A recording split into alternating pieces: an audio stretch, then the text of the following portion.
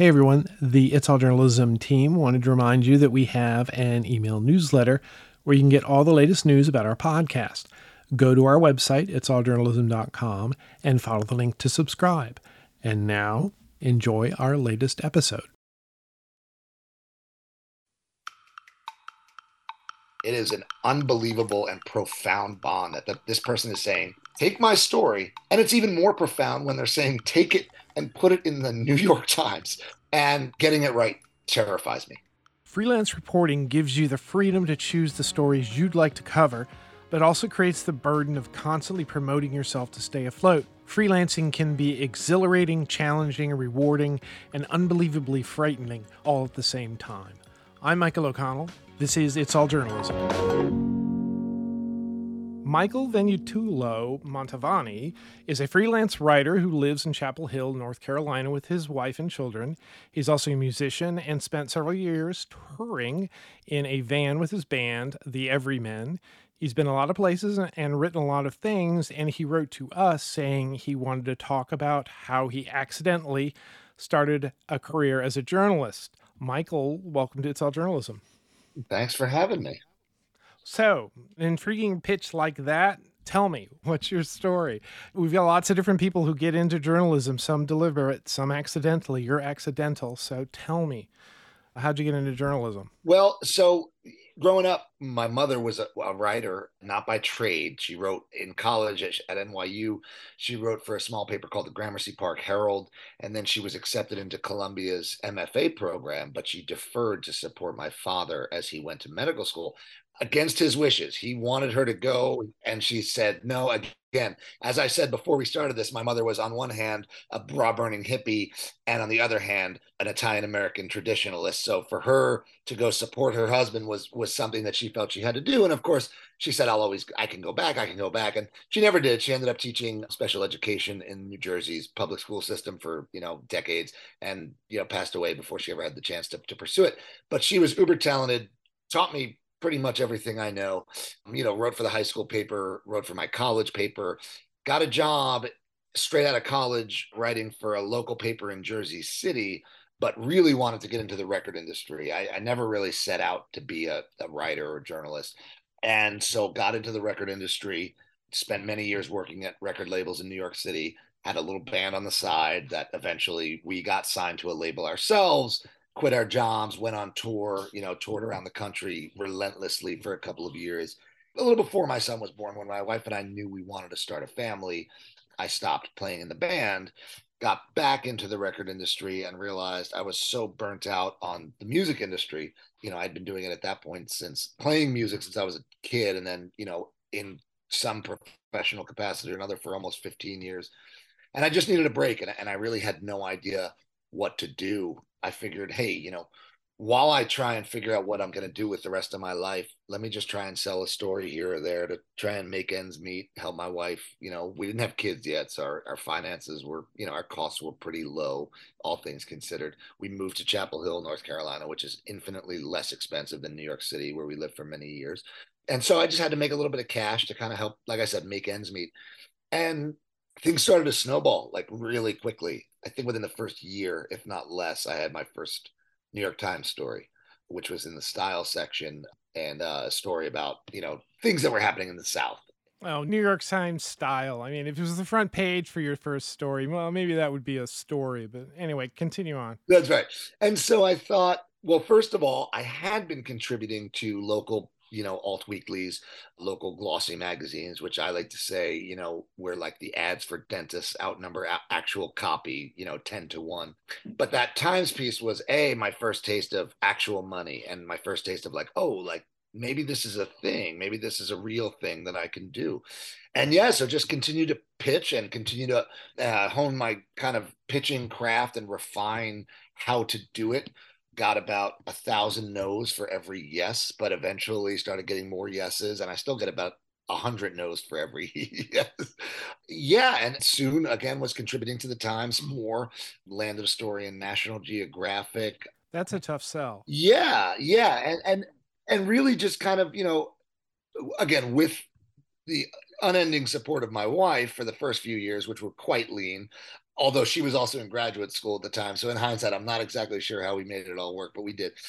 And yeah, and kind of fast forward to today, and it was the same with my band. It was like as long as there was some kind of forward momentum, as long as there was that I knew something was happening. And every year for the first, I think, 3 years, I was doubling my income again, which was not a lot. So doubling it was still not a lot. But that it showed that progress was the thing that kept me going. I love doing it, but I don't think I would have done it if this is going somewhere. This is not going nowhere. That was probably, I think, about 5 years ago. So I've been at this for about 5 years. So progress, forward progress. That's a great motivator. Yeah. If you want to keep going. Well, and it's hard. It's hard because it's just a business of no. It's a business of no in the freelance world.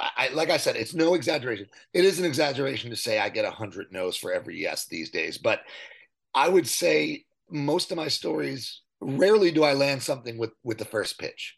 Rarely. Yeah. There are great freedoms in being a freelancer, but man, the rejection is a real issue. I kind of want to make this both informative, but also a scared straight for, as it's 2023, I realize maybe scared straight is a phrase that we need to rethink. But when we were growing up, there were TV shows and there were things they showed kids about prisoners yelling at young people who had gone wayward.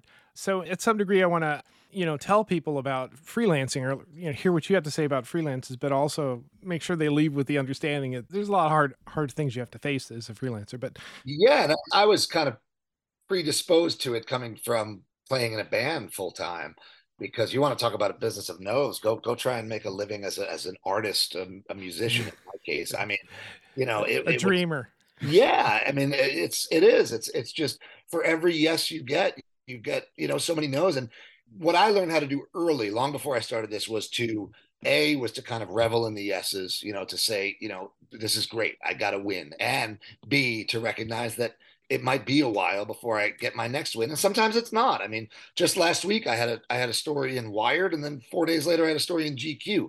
That rarely happens. Usually there's a bit of a more of a gap between those kinds of wins. Yeah, you steel yourself to the no, and you realize, recognize, hey, like it's not me. Maybe it is. I mean, if you're not very good at it, but most of the time it's not what they need, and you just have to keep going and keep moving forward.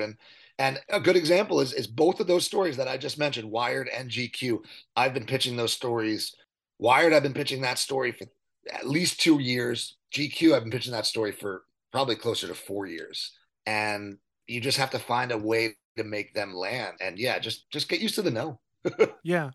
So let's talk about pitching because that's really kind of the heart of all this. What do you do to try to get an editor interested in the work you do? Well, what I realized over time and over trial and error, because again, like I said, I've never taken a writing class in my life, so I don't know what I'm doing, which is a blessing and a curse. Well, you know something. I mean, the evidence to the contrary is that you're publishing pieces in some very, I wanted to say important, but but big Yeah, yeah. Well, publications. So somebody must recognize or at least appreciate the way you write. Well, I should say I didn't know what I was doing. Now I do. Let's just say now I have a better idea of what I'm doing. I came out of the gate pitching the New York Times. I think that you absolutely should go big if you have a story to tell and if you could tell it. But I feel like if I had maybe more of an education or a background in these things, well, let me build my clips first so I have something. So that's not true. Editors want good stories, plain and simple. They want good stories told well. And I was ignorant to that fact, blessedly so. And so I was out of the gate pitching GQ, pitching Esquire, pitching, the New York Times. But I think what I learned over the years and over the, now hundreds and probably thousands of no's and passes was how, unless you know the editor and have worked with him or her, the pitch is your writing sample. And you have to tell the story in the pitch as compellingly as, if not more so. One thing I read recently was the idea of the obituary and how it's one of the most thrilling and difficult jobs in writing because you have to distill a person's life into a very, very small word count. And how do you do that? How do you tell a life story in 900 words? And it's kind of the same thing. Like I'm pitching 2, 3, 4, 8, 10,000 word stories in 3 paragraphs. So how do I tell you, the editor, that this 10,000 word story is going to work when I only have one email to get your attention. And that email had better be short and it had better be to the point. Yeah. I started out as a freelancer, but I got the opportunity to be an editor at several different publications. And, once you get in that seat, you begin to understand and you apply some of your own experience as a writer pitching something to you. You begin to see a lot of different types of pitches, and you very quickly see, people that, yeah, this doesn't seem right for us. You don't really kind of understand what type of story we're going to do. I'm not very impressed either with the clips that you send me or the pitch. And I always felt the shorter pitch was better. Don't waste my time with like a 5-page, explanation of what you're doing. What is the topic? How does it relate to my audience? How is it different than what I've done, previously? And if you hit on those points, I think that was my experience as an editor. Yeah, another element in which I learned a lot from was the more successes I had, the more publicists add me to their press list, which is kind of annoying. I mean, I get it, they have to do their job, but all of a sudden, once I started contributing to Condé Nast Traveler, which I've done probably like 4 or 5 stories for them, I started getting added to all these press lists. And being included on those press lists has helped me really, really realize how to and how not to. Like what catches my attention, rarely do I act on a press release. I'm interested in finding my own stories. Sometimes I do, sometimes, but I could probably count on 2 or 3 fingers how many of those press releases have turned into me pursuing stories. But my point is that some are immediately trashed and some catch my attention right away. And so for me to kind of diagram those to use those tactics in my own pitching has really been helpful. Because of that, I don't unsubscribe from any of them, even though I'm going to use maybe less than 1% of them. But no, I think the way that I cultivate, yeah, is relationships with editors is getting to know what their interests are, because otherwise you're not going to, no one's ever going to sell me. Not never. I just did one. And of all the clips I've done, it's the one story I've ever done about. It's not even about music. It's about a musician, but it's not about his. In fact, the editor had to ask me to go back and actually write about the music because I don't like writing about music. But if you know me, you know that I'm not going to write about music. So it's the same with an editor. If I know that this editor is not interested in X, Y, or Z, it's a waste of everyone's time. And if I'm wasting that person's time, all that's going to do is leave, because again, I'm not John Clark. They're going to recognize my name if I keep emailing. My name doesn't get lost in the pile very easily. So if I keep emailing this, basically spamming an editor with pitches that I know aren't going to work for them, then they're never going to want to work with me. So, and I think what's important to note about that too is the idea of a story can take many shapes. Where you place a story often dictates the shape that it takes. And so if I am pitching a story I could have easily written that original New York Times Styles piece for a different outlet and it would have been a different story. And I'll give you a perfect example. I did a major feature for Wired last year about the fall of Kabul. And it was I think an 8,000 word, center page feature, centerfold feature.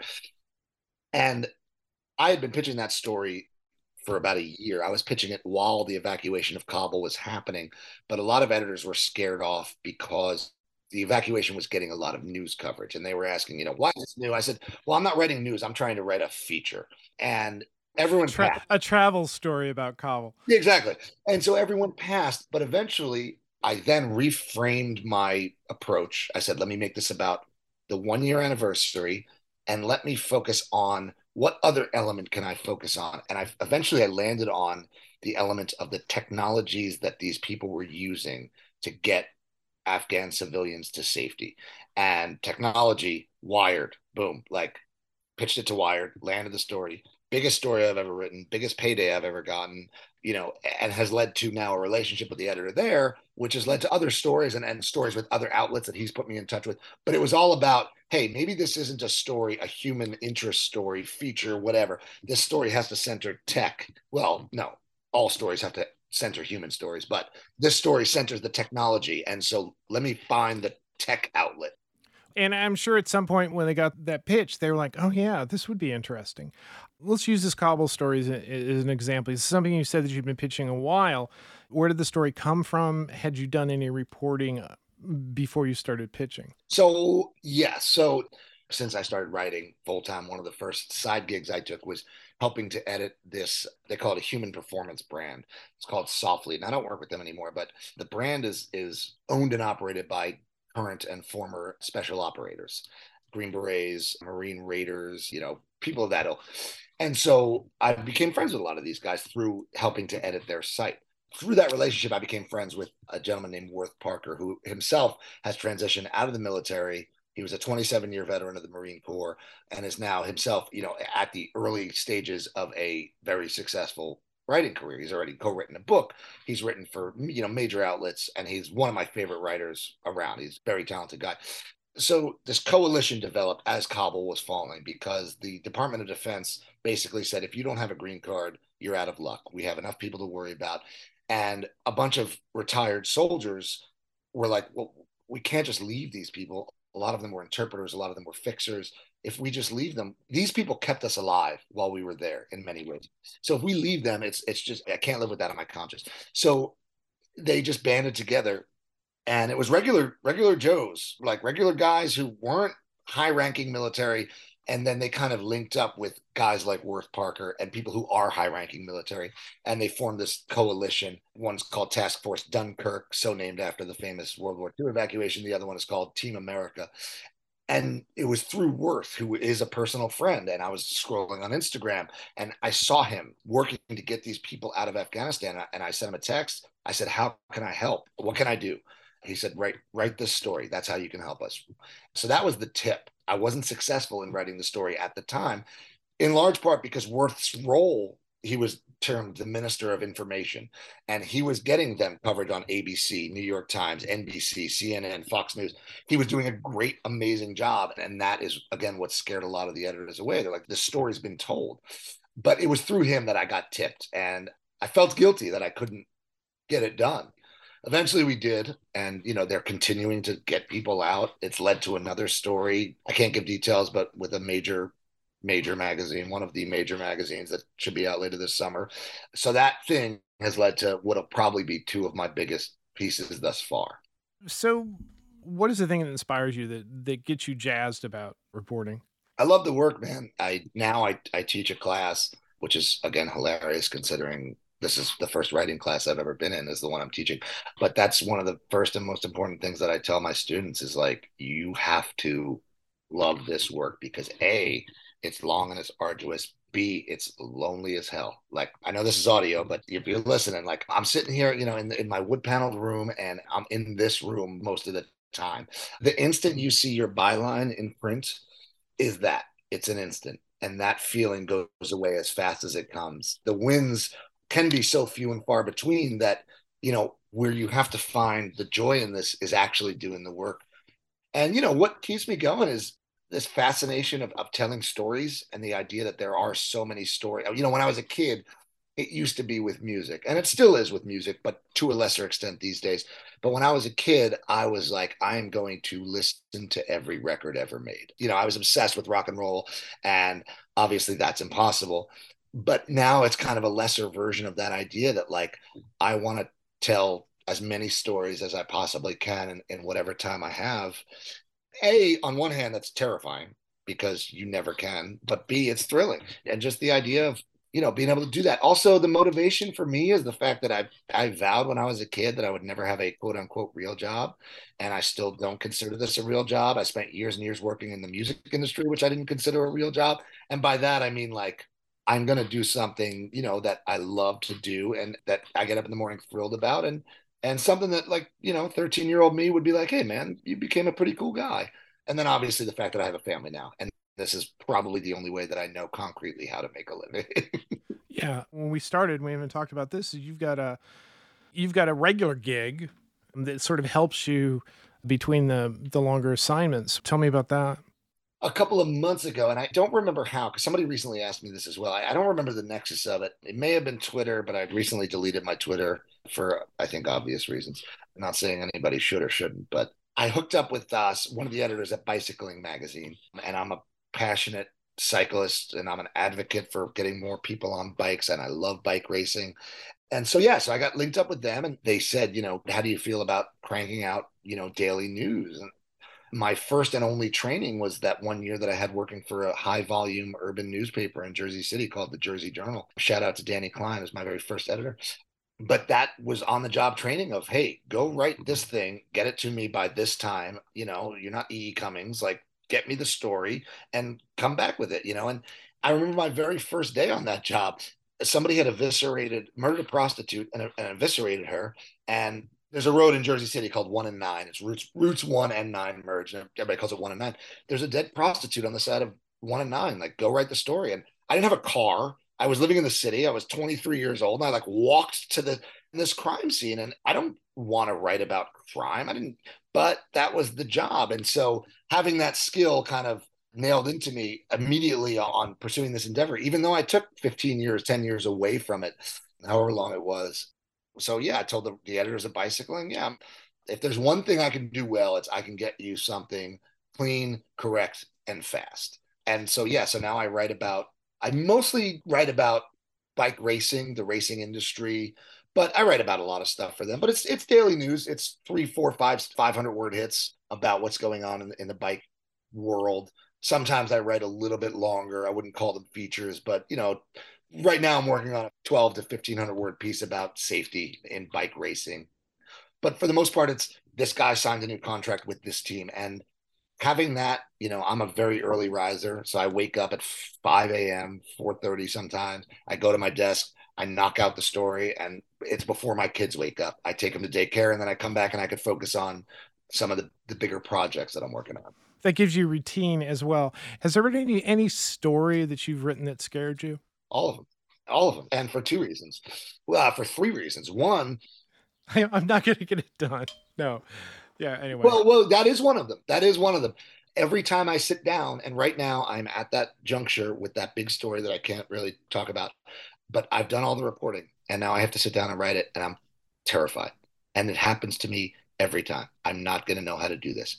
But in the back of my head, I know that I'm going to know how to do this. And I know that me going through this little freak out is just my process and saying, I don't know, I can't do this. And what am I doing? The other thing that terrifies me is the constant fact that every time I publish a story, I think it's going to be the last story I ever publish. No editor is ever going to commission a story for me again. And that's it. And you know what? Hey, I've had a good run, 5 years. I published with some of the biggest outlets around. Great. Like, way to go. Now, I guess I'll go work for a record label again. I know that's not true, but that's kind of the process. But what scares me the most with every story I write is people are trusting us with their story, which is, in my opinion, one of the most important things. A person's story, there's nothing more important than that. And that person trusting me with that story, and I don't mean this in the way that we've bastardized the word, because I hate the bastardization of the word as much as I'm guilty of bastardizing it, but that trust is awesome. It is an unbelievable and profound bond that this person is saying, take my story. And it's even more profound when they're saying, take it and put it in the New York Times, where people all over the world are going to read this story. And getting it right terrifies me. Again, in the back of my head, I know that I'm going to get it right. A lot of it stems from the very first big story I did for the New York Times. I made the mistake of saying that there was really nothing happening in a certain area of Birmingham, Alabama before these designers and artists came around. And what I meant was there was nothing really happening by way of commercial, retail, etc. But I didn't clarify that. And there was things happening. And what was happening was a black neighborhood was there. And it was really messed up on my part. And it was a huge miss. And I don't ever want to do that again. That's a good lesson to get early. Yeah, yeah. And no, it is. I got plenty of hate mail for it, and rightly so. I'm sitting here thinking about that compact that you have with your source, to the larger conversation going on about trust in media, et cetera, and the fact that people don't really kind of understand why we do what we do. If people understood that relationship with the source, I mean, how seriously we take that. That is the thing that drives us to make sure it's as correct as we can make it. Because, that's a betrayal. And, there have been cases where, reporters have poorly covered something, and, that's a betrayal, and they are bad journalists. They're bad writers. But for those of us who put the effort in and pay attention and take what we're doing seriously, I mean, that's almost a holy thing. I used to look at it the other way around, that I would write a story and I would be just sort of embarrassed when people would say, thank you, this really helped me, or this changed, this made things better for me, which, is a nice feeling. But to what you said, it really goes back to that moment where you're establishing that relationship and building that trust with your source. Yeah, and as cheesy as it sounds, like outside of holding my babies and spending time with my wife, like when somebody tells me I got their story right, that's the most profound experience I have these days. It used to be kind of the metaphysical communion that happened when I played music with other people, and I don't get that much anymore. I don't go to that kind of ethereal, weird place. And so that's kind of been replaced by, when I file a story, when I publish a story, when the subject says like, you got my story right. They thank me, but I don't need to be thanked. I don't want to. What's important to me is yeah, you got it right. I mean, it's a holy experience. Yeah. Well, I'm going to actually wrap this up because I think we probably both have writing to do. I know I do. But this has been great. Michael, thanks for coming on the podcast. Yeah, thank you so much for having me. And I wish you all the best. And yeah, appreciate it. You've been listening to It's All Journalism, a weekly podcast about the people who report the news. You can find out more about us and download past episodes at itsalljournalism.com. While you're visiting our website, sign up for the It's All Journalism newsletter. To make sure you don't miss an episode of It's All Journalism, you can subscribe to our podcast on Apple Podcasts, Spotify, SoundCloud, Google Play, Amazon, and pretty much anywhere good podcasts are found. If you'd like to help us grow our podcast, like and share our episodes on social media. Look for us on Facebook, Instagram, and Twitter. It takes a lot of people to create an episode of It's All Journalism. Nicola Grisco is our audio producer. Amber Healy writes our web content. Amelia Brust is our booking manager. Steph Thomas manages our social media. Nick Dupre composed our theme music. Carolyn Belevsky designed our logo. And I'm your host, Michael O'Connell. Thanks for listening.